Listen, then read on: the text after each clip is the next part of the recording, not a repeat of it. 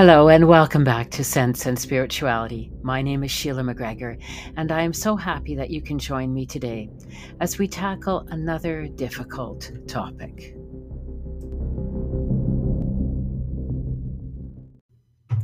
Last week, I traced in the briefest of outlines the origins of the doctrine of discovery, which led ultimately to the pillage and rape of Indigenous peoples throughout the globe.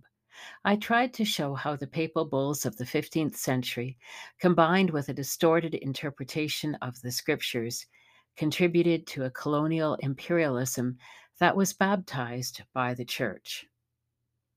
There are some who argue that Christianity is inherently imperial and colonial, that its central tenets endorse policies of exploitation and oppression. Dr. Derek Suderman, professor of religious studies at Conrad Grebel University College in the University of Waterloo, argues differently.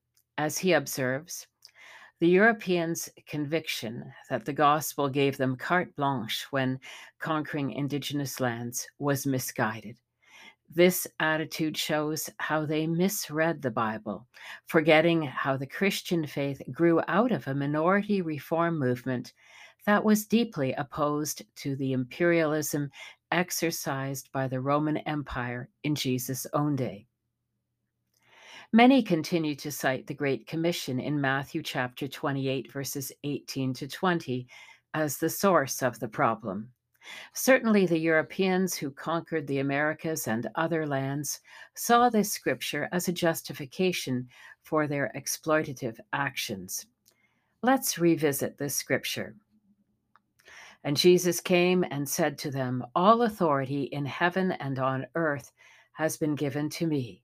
Go therefore and make disciples of all nations, baptizing them in the name of the Father and of the Son and of the Holy Spirit, teaching them to observe all that I have commanded you. And behold, I am with you always to the end of the age." Theologian Matthew Fox reminds us that the Great Commission is found in all four Gospels, although in each Gospel it appears a little differently. There is even a version in the book of Acts. You can check out the other versions here in Matthew 28, verses 18 to 20, Mark 16, verses 15 to 16, Luke 24, verses 46 to 49, John 20, verses 21 to 22, and Acts chapter 1, verse 8. Today, many biblical scholars think that the command to baptize all nations was never actually spoken by Jesus, but in fact represents an add on that is more a reflection of liturgical practices that were common to the early post Easter church. Knowing this, if we reread the Great Commission found in Matthew's Gospel, the primary emphasis is on teaching the commandments Jesus taught. And what are the greatest commandments according to Jesus? In chapter 22, verses 37 to 39, Matthew's Jesus tells us, "Love the Lord your God with all your heart and with all your soul and with all your mind. This is the first and greatest commandment, and the second is like it. Love your neighbor as yourself." This is the message of Jesus' Sermon on the Mount. We are called to love others, including our enemies, to serve God, not the extravist economic policies of the imperial powers of Europe.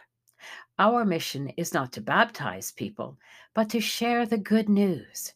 Our mission statement is the one that Jesus proclaimed in Luke chapter 4, verses 18 to 19. "The Spirit of the Lord is upon me, because he has anointed me to proclaim good news to the poor.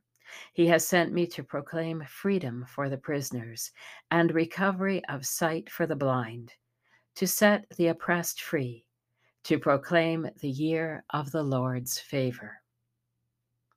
How very different things would have been if the explorers who landed in the Americas had taken the Great Commission seriously. What would have happened if they had obeyed Jesus' teachings to love their neighbor and to set the oppressed free? As Dr. Suderman writes, the gospel that they spread was, and I quote, a far cry from the call to social justice and economic reorientation envisioned in the good news Jesus proclaimed as the blueprint for his own ministry in Luke chapter 4, verses 18 to 19. The church has too often functioned as an arm of the imperial project, pacifying indigenous populations and aiding exploitative colonization, unquote. The result in Canada, sadly, is the tragic legacy of the residential schools. Another consequence of this gross misinterpretation of the Great Commission is what we have done and continue to do to Mother Earth. When calling us to love our neighbor, Jesus was not talking only about our two-legged neighbors. As Fox writes, and I quote, all creation deserves to hear that humans are busy loving all creatures, not destroying other creatures in narcissistic fits of greed and violence that end whole species while endangering human generations that follow with a depleted earth, unquote. If there is hope for a better world, and I believe there is, it will come from understanding and obeying the true meaning of the Great Commission.